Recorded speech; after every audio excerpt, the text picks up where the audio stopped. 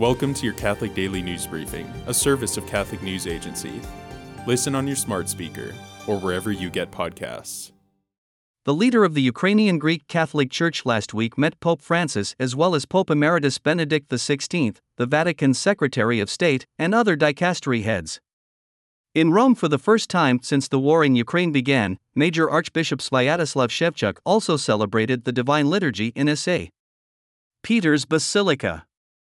On November 12, the Major Archbishop met with Cardinal Pietro Parolin, Vatican Secretary of State. Shevchuk said they spoke in detail about the efforts of pontifical diplomacy in favor of peace, and above all of the efforts to assist the Ukrainian people. According to the Major Archbishop, the Russian people must realize that the Ukraine exists, admit the Ukrainian state's right to resistance, and reconcile with the reality that the Ukrainian people have their history, language, and culture. Check out CatholicNewsAgency.com for the full interview with Major Archbishop Shevchuk.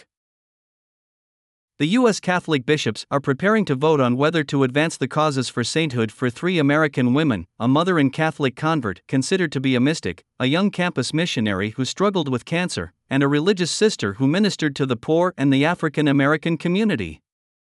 The 3 potential new saints are Cora Evans, Michelle Dupont, and Mother Margaret Mary Healy Murphy.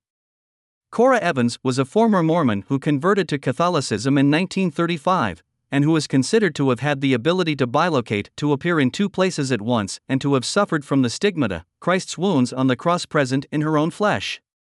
Michelle Dupont dedicated her life to God, serving as a Catholic campus missionary for 6 years before becoming the director of adult faith formation for the Diocese of Bismarck, North Dakota.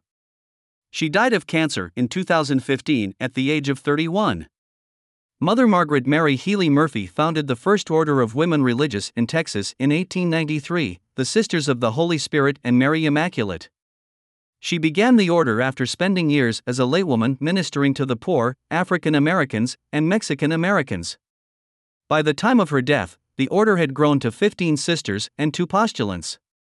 She died in 1907 at age 74. An 18-year-old New Jersey resident has been arrested in connection with threats to synagogues and Jewish centers after he shared a document on social media taking credit for an attack that he said was motivated by hatred toward Jews. Omar Alcatal of Sayreville was arrested Thursday morning by federal authorities and charged with 1 count of transmitting a threat in interstate and foreign commerce. If convicted, Alcatal could serve up to 5 years in prison and could be fined up to $250,000. The case is being prosecuted in Newark Federal Court. Today, the Church celebrates St. Lawrence O'Toole, Bishop of Dublin, in the 12th century. St. Lawrence was most widely known for his piety, charity, and prudence, and was respected as a negotiator. Thanks for joining us. For more, visit CatholicNewsAgency.com.